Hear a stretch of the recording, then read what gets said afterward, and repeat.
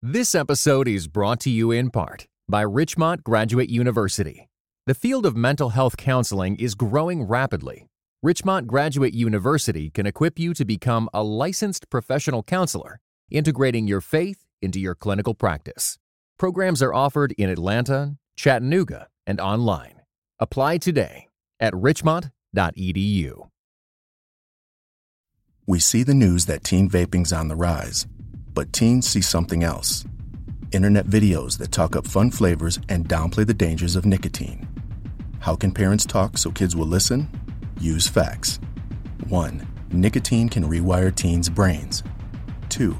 It can make kids more anxious. 3. Changes to the brain can be permanent. So even when it tastes like candy, nicotine is brain poison. Go to flavorshookkids.org for more. Capital One presents a 30-second audio tour of Ireland. Sheep, fairies, golf, charming castle, charming castle, charming castle, charming castle, charming castle. Whoa, whoa, whoa. You know you can actually go there when you use the Capital One Venture Card. You earn unlimited double miles on every dollar you spend on every purchase, which means you'll have plenty of miles to actually travel to Ireland. The Capital One Venture Card. What's in your wallet? Capital One Bank USA, N.A. Fellas, I'm ready to get up and do my thing. I want to get into it, man, you know. You know I'm the man, don't you? Can I count it off? 1, 2, 3, 4.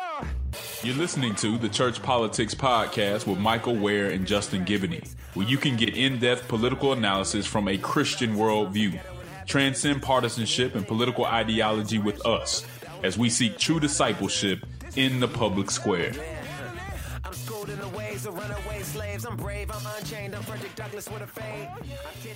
This is the Church Politics Podcast with Michael Ware and Justin Giboney, hosted by 4th District.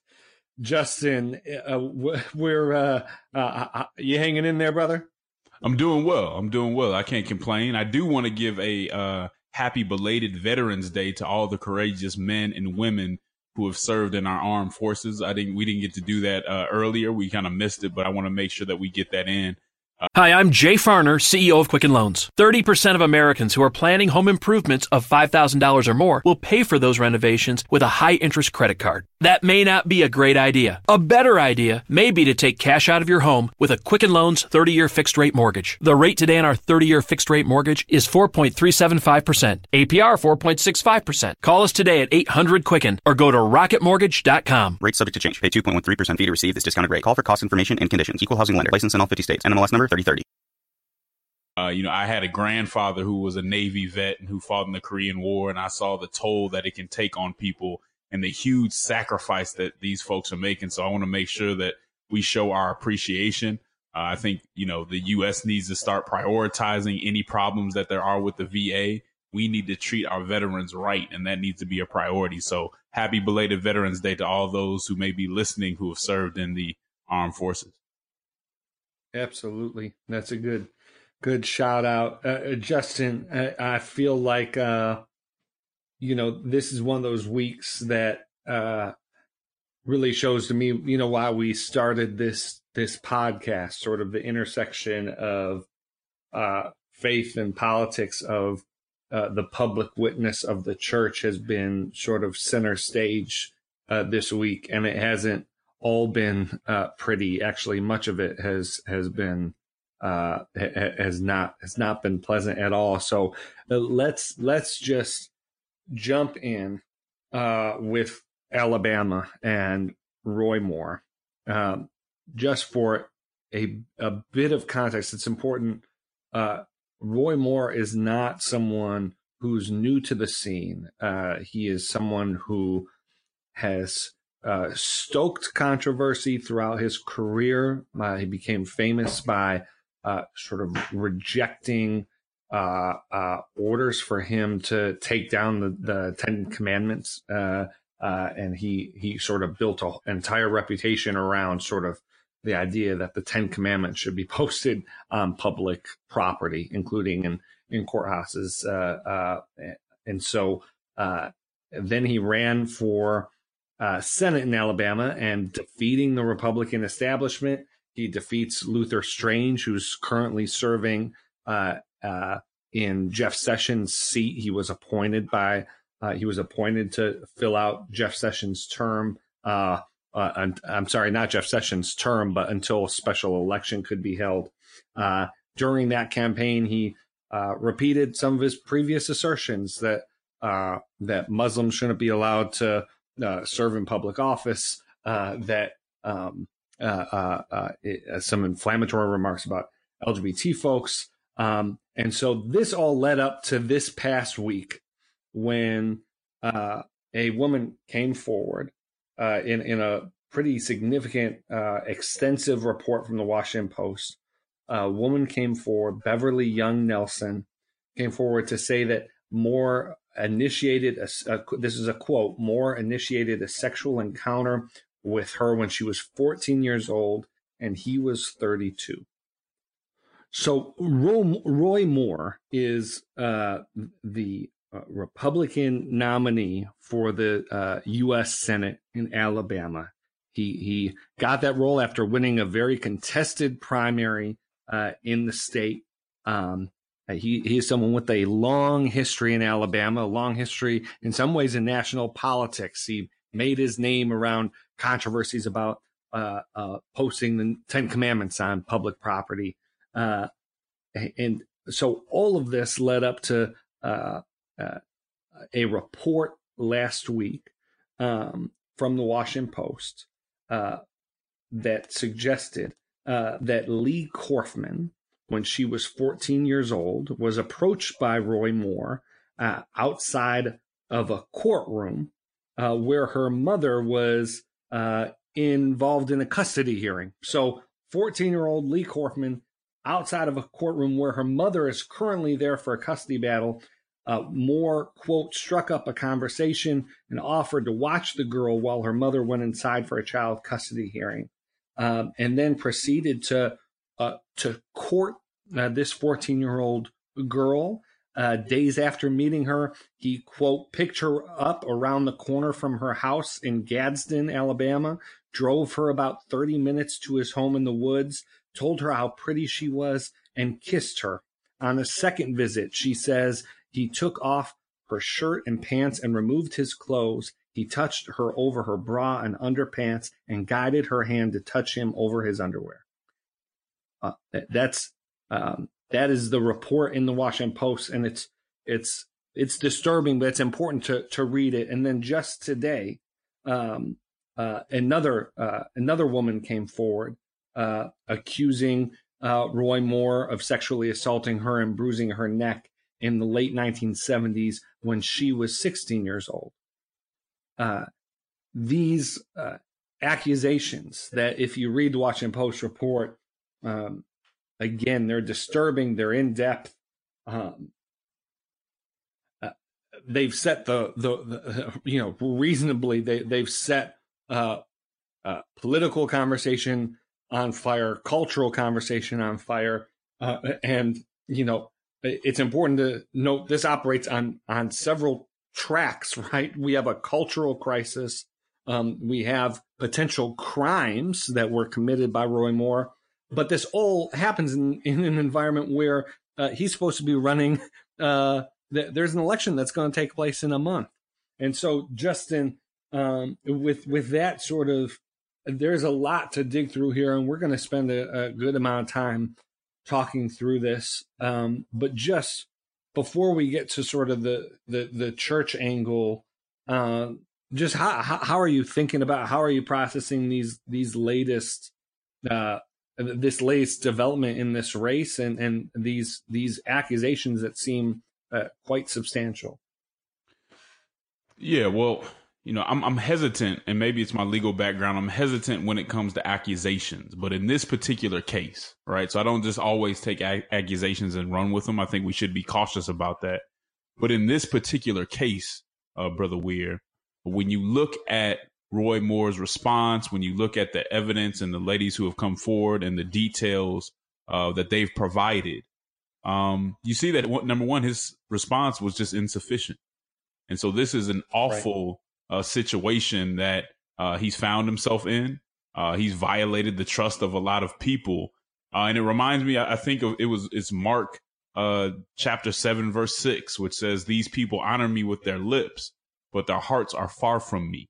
Roy Moore was on the Alabama Supreme Court, talking about the 10 Commandments and all that stuff. He was the founder and president of the Foundation of Moral Law. This is a Christian advocacy group set up to defend our inalienable right to acknowledge God. They say that we don't run from our values, we protect them. What can you say? Someone who's not living by the values that he's professing. Someone that it seems like it's all talking. I'll tell you, as Christians, we don't really need any more show horses. We don't need people who are just talking. We need representatives who are humble and trustworthy. And, some of the responses that you see from people defending him, the things that he's done, if there is any honor left, I think the best thing for him to do would be to step down, would be to say, you know what? There's some things I need to take care of with my family, or whatever he may say. But if there's any, principle left, I think that would be the right course to take, because this is a terrible situation politically, but I think even worse from a moral and faith standpoint. It is absolutely horrendous. And, I applaud many of the Republicans who came out and said, no, he needs to step down. I don't know if you know it or not, but the National Republican Senate Committee chair, who was Cory Gardner, came out and said that Roy Moore is unfit to serve in the United States Senate. And he said that if he refuses to withdraw and he wins that seat, that the Senate should vote to expel him. And I think that's the correct response.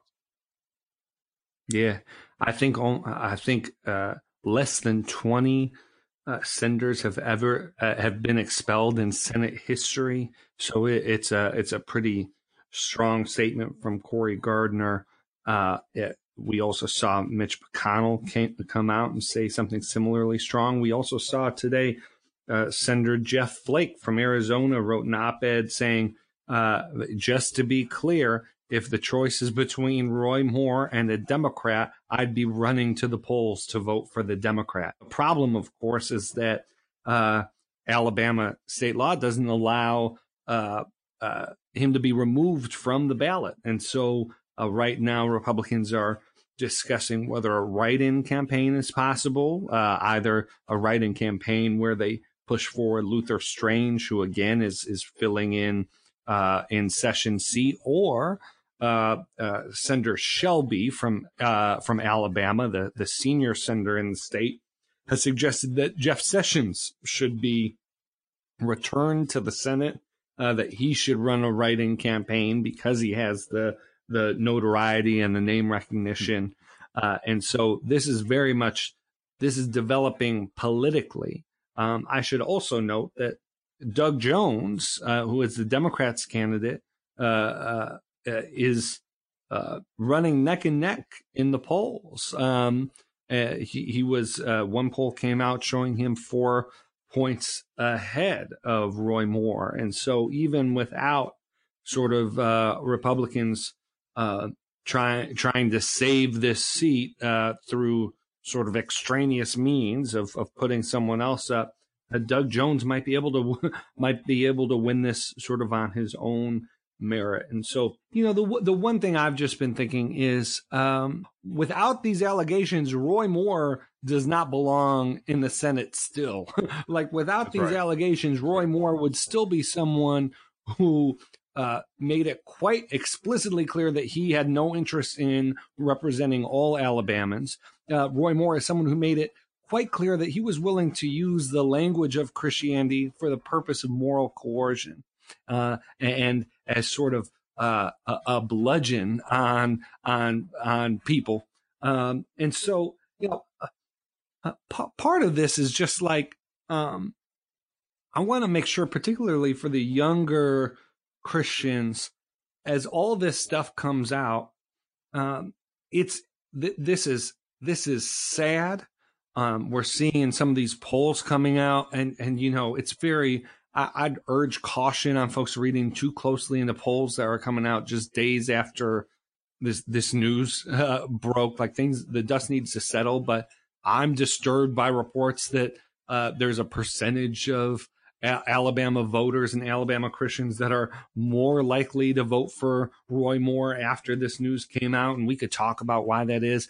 But my caution for young Christians is what we're seeing now is the fruit of some bad theology, some bad political theology that is ripening and falling off the vine now. It's important not to get too bogged down in all of this as if this is what's happening. Like Roy Moore, Robert Jeffress, Jerry Falwell, they're running on fumes. Like their time is coming to an end. And I want to make sure young Christians in particular, but really all of us, don't spend so much time obsessing over and pretending like these guys are representative of the church, when really what they're representative of is the fruit of some of the worst of sort of the calcified politics first religious right activism of the 80s and 90s. I agree. And you made an excellent point, not to just harp on this particular situation or what some of the, far right Christians are saying all the time. That is not the whole of Christianity. I think some people want to make it seem like it's the whole of Christianity because it's an easy punching bag. But at the same time, I think we all, and I don't have much in common, I don't believe, with Roy Moore, but I think we all as Christians can take this as a moment of humility, to find some humility in this. Because one of the things that was said is, there were 50 or so pastors that signed a letter urging Alabama voters to vote for Roy Moore because he had immovable biblical principles and he had suffered oppression for opposing gay marriage. Well, you know why you don't have any credibility on that issue? It's because people make statements like that and they hide behind statements like that when they've done something awfully wrong. And so I'd like to apologize by anybody that's been hurt by his stances on those things when it was not coming from the right place.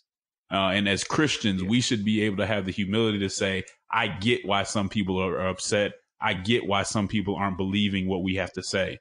But Brother Weir, you've been particularly articulate on this matter. You had a tweet that went out a couple of days ago that said this. I thought it was right to the point. It said, these men who use the name of Christ in vain to protect their power will one day reach the end of their power and answer for their deceit. That is a wonderful way to put it. Because what we're seeing right now for some evangelicals, not everybody, but some evangelicals, is they have to learn how to take an L with integrity rather than winning without any. Right. Sometimes you just have to take an L. NPR did a poll recently, and they asked whether or not an elected official who commits immoral acts, whether they can still behave ethically as an elected official. In 2011, only 30% of evangelicals said that they could. In 2016, 70% said that they could. Now, isn't that convenient? Right. We can't go with what's convenient. Either we have principles or we don't have principles. And I've said this over and over again, and I'm going to say it until it sticks. As long as Christians walk into politics and the number one thing we want to do is win, we will never be known for our principles in that space. Right. We have to, the number one thing we have to be willing to do is put an authentic witness, biblical witness into the public square. And sometimes that means we're going to lose. Sometimes that means the person who we want to support, the person who we thought represented our values really doesn't. And we're in a situation where we have to take an L. And until we're ready to take that political L, then we're not ready to disciple in the public square. We're not ready to be a reflection of Jesus Christ in the public square. And over again, we've shown we're not willing to do that.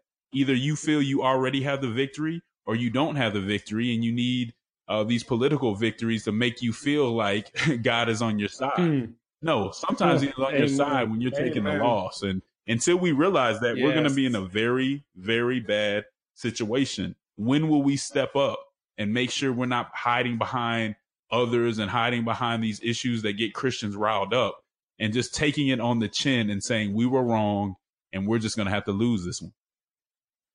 Right. I mean, it's just how much are we willing to excuse on behalf of politics? How much are we willing to sacrifice for short-term political victories?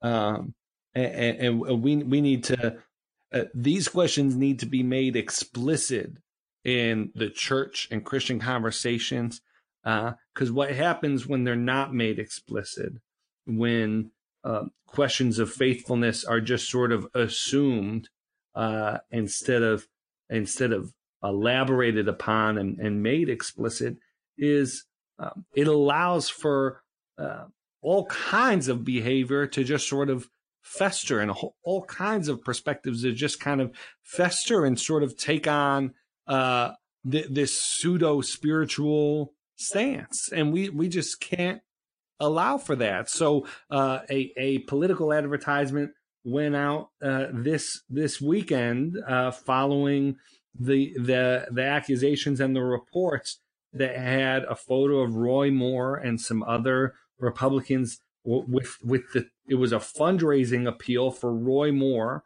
and it sort of the banner on top said spiritual warfare. that in recognition that this is a spiritual warfare, which, we could, I think there are definitely elements of this which are, but not in the way that they meant it. But the sort of this pseudo spiritualizing of Roy Moore's candidacy for the Alabama Senate, and this idea that if he lost the political seat, it would be a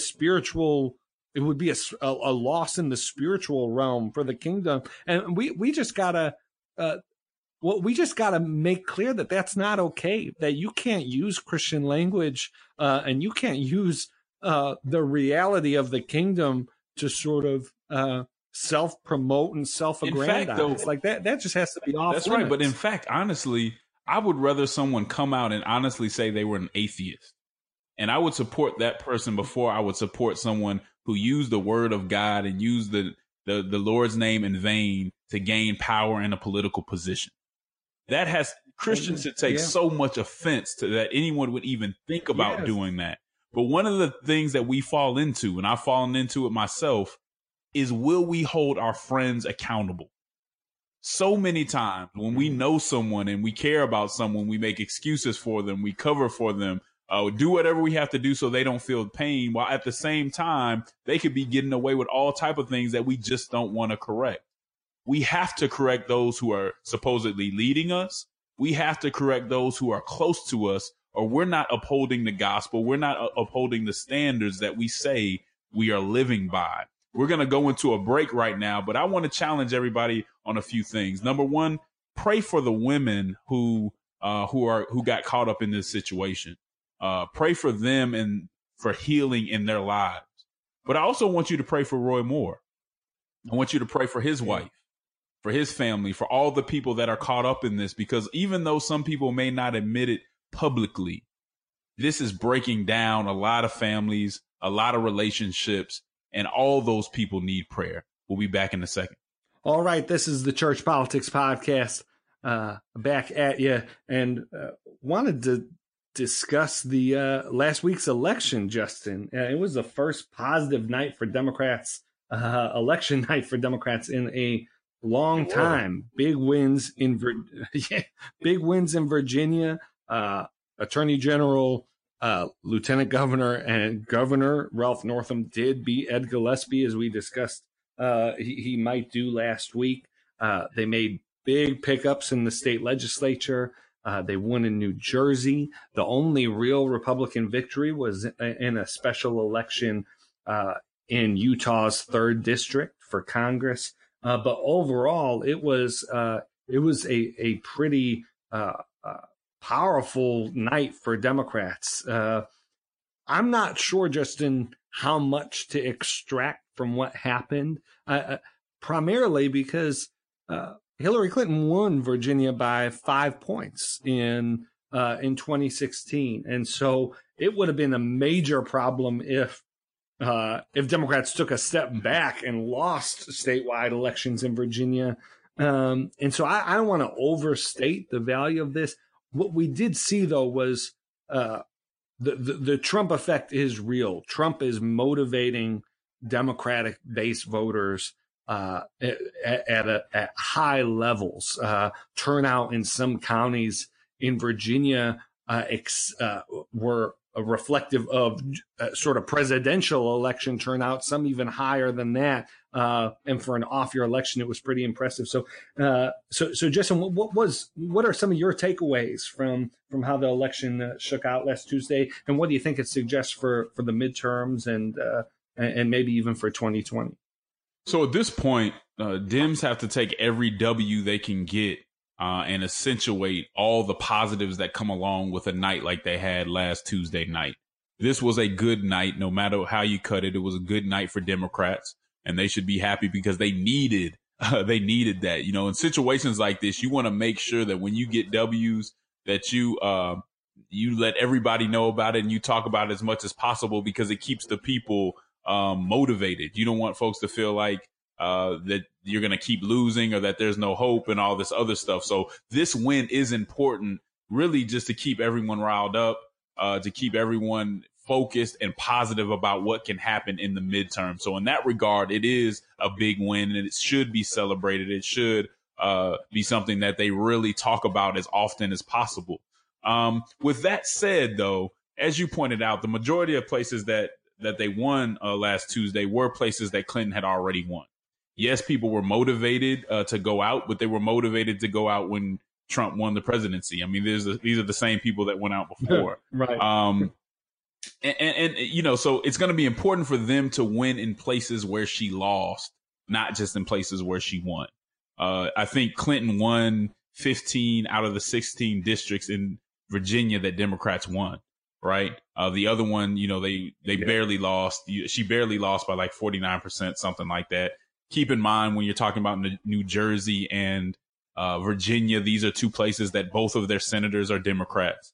In Virginia, I think 3 out of the last 10 governors have been Democrats. So it's not a place where they were expected to lose. At best, there were places where there was neutral ground, but a lot of those places were Democrat leaning. Nevertheless, it was a win, and you didn't take a step back. It gives you an opportunity maybe to show some momentum, raise some money. We talked about earlier how the Democrats have been having a hard time raising money, and hopefully Perez can jump on this and say, look, you know, we are doing better. We're on the rise. We've hit the bottom, and the only way to go is up. Maybe that's something that happens. Right. I can't take too much from it for the midterms, because I think we're going to have to see how this tax plan rolls out, what the Democrat response to it is, and can they come up with a message, something that sticks, something that actually enlarges their tent and enlarges the pool that they're dealing with, rather than making it shrink.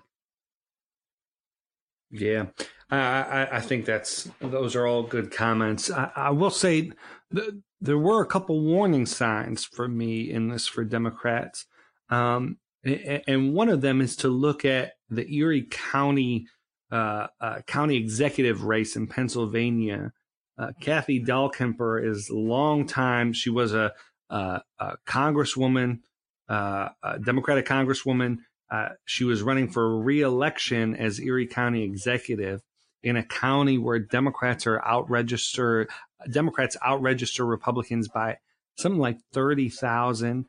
She won her last election by thousands of votes, I think with 57% of the vote.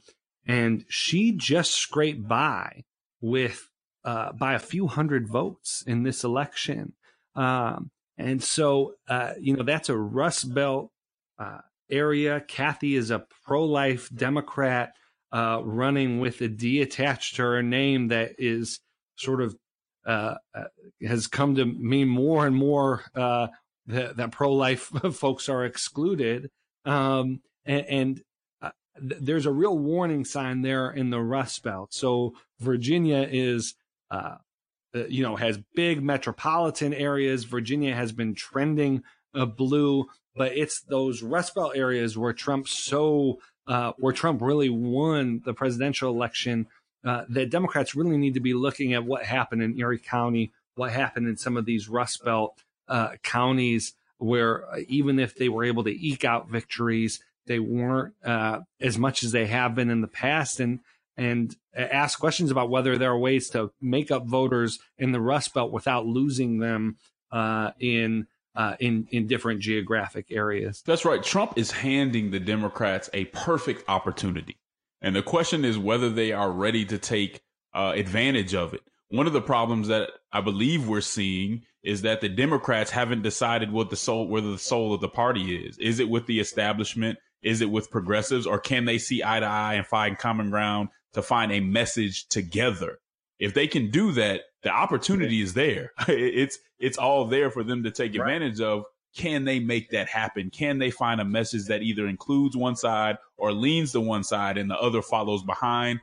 We've yet to see that. I'll tell you one thing that will prevent the Democrats from taking advantage of this type of opportunity, and it's something that's going on right here in Georgia as we speak.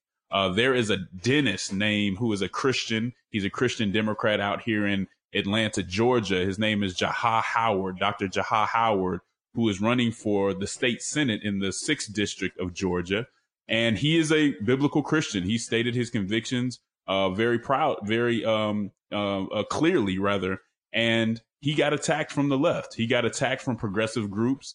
They really tried to take him down. Many in his own party tried to take him down so he couldn't win this election. And he ended up making the runoff anyway.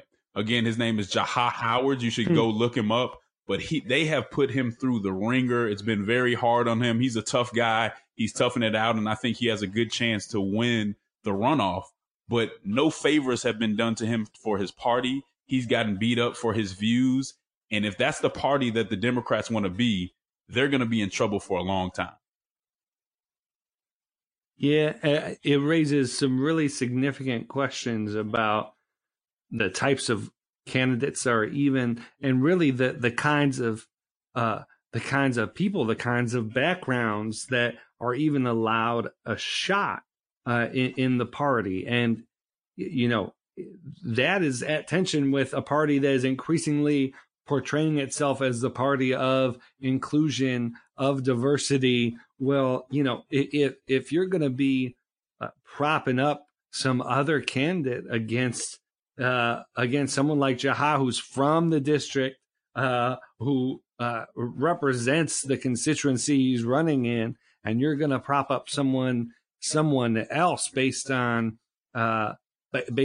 his differing views on some issues, it just raises some really significant questions. It raises questions about the role of the party. Should the party really be stacking the deck against its own candidates like that? And well, I know that we'll be paying attention to that race and other similar situations. Yeah, we've got to take a real serious look at that. And this wasn't the party formally or officially, but everyone knows behind the scenes who's kind of pulling the strings. And it was something that just has been completely unfair to a candidate who really had the most name recognition on the Democrat side of the conversation, to someone who is a centrist who we need in the party. They've made it very clear that at least for some of these folks don't want that type of Democrat in the party. And I hope they're not speaking for the majority of Democrats. I don't think that they are. We're going to take another break and we're going to end this, but I would urge you to go look at Dr. Jaha Howard, some of the stances he's taken, and even think about supporting him.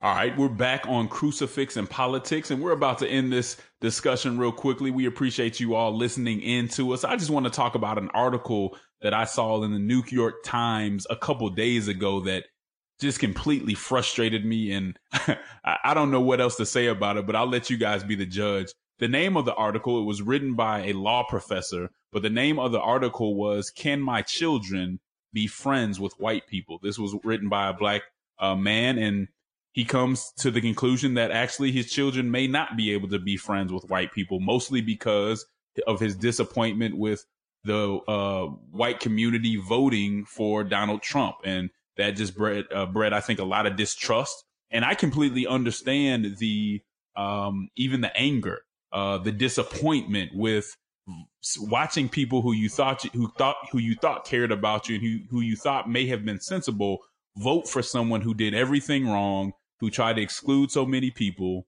who talked down to so many people. I can completely understand someone being frustrated, even angry for a moment about that, because I can relate to that to some extent.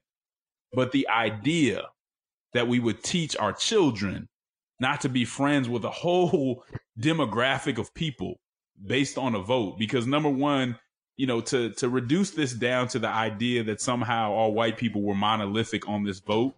First of all, a lot of people didn't vote for him. Secondly, some people voted for him for different reasons, but I'm still not going to tell my child not to be friends with a whole demographic of people. And here's a quote. He said, "I will teach my boys to have profound doubts that friendship with white people is possible."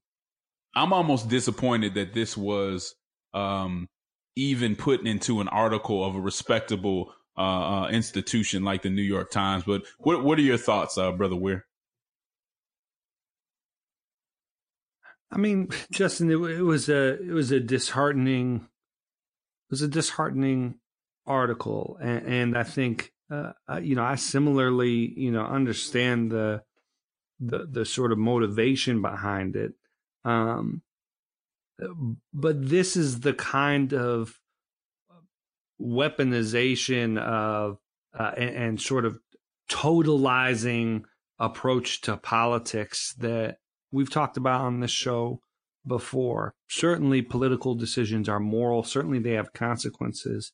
But to cut off social relations from an individual because of their vote, that's a really difficult thing. And while there may be sort of individual circumstances that justify it, it's that extrapolation that is troubling. And then, as you said, Justin, it's important to keep in mind that we're talking about 40%, 43% of white Americans voted for Hillary Clinton. So you have a room of 10 white folks, and four of them voted for Hillary Clinton. And so I almost don't want to slip to that way of talking, because that seems to suggest, well, 4 out of 10 are okay people. That's not what I mean to suggest at all. But even going by sort of his metrics, like the way that he wrote, it's sort of no pun intended, just sort of whitewashed a whole demographic. And I don't take. Go ahead. I'm sorry. No, I was just going to say, this sort of to inject, for someone to write that injects a level of suspicion and paranoia that is, it's unhealthy for social cohesion. It's unhealthy just for specific relationships. It's just a very, very problematic thing. And I was relieved to see sort of broad pushback against that notion on my social media feeds and folks I've talked about. One of the things I learned, and one of my mentors told me early on when getting into politics, was that you have to have emotional maturity.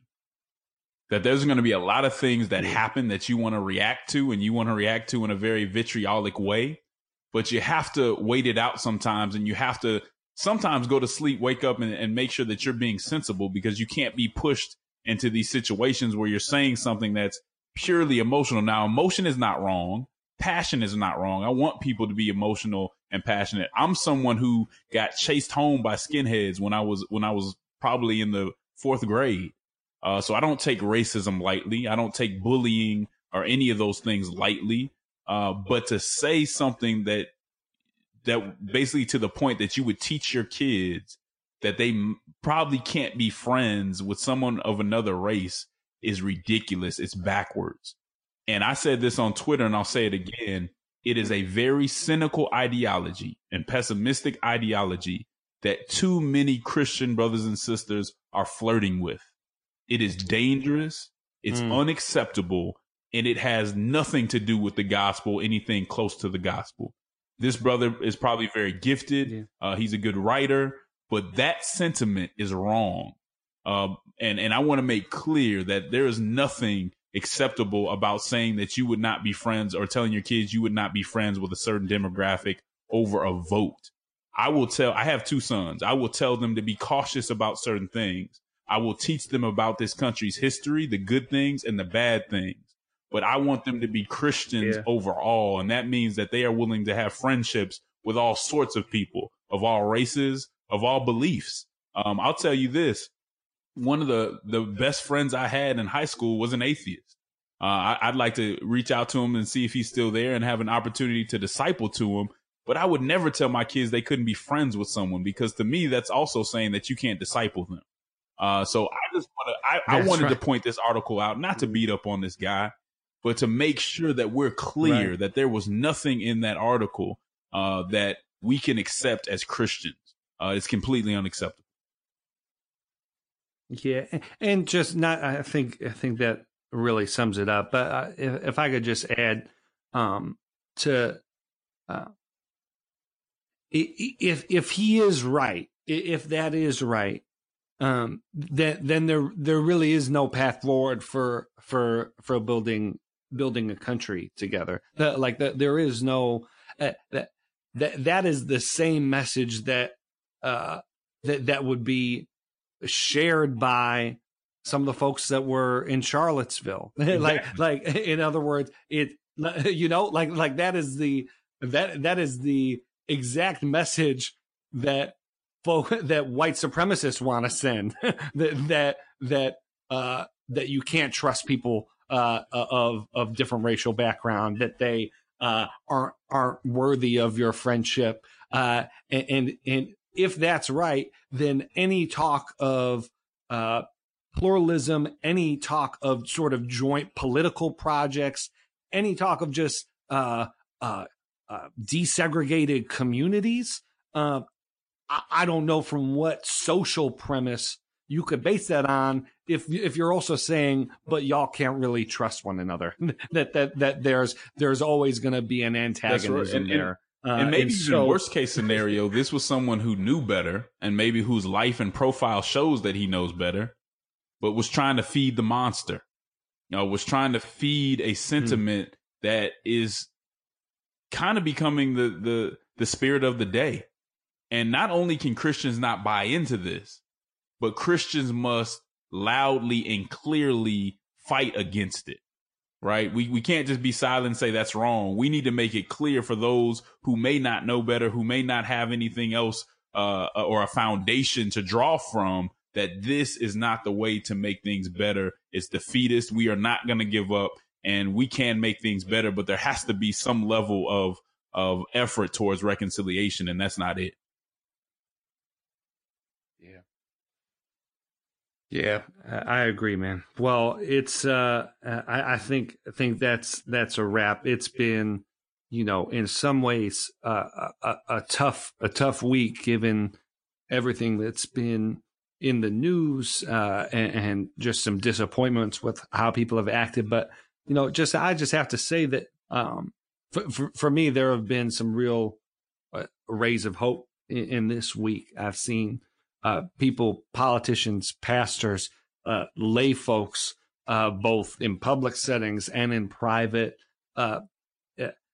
provide expressions of faithfulness that, to me, suggest the future is bright, that we're going through some difficult stuff now, but that this really is God tilling the ground for something new, for flourishing.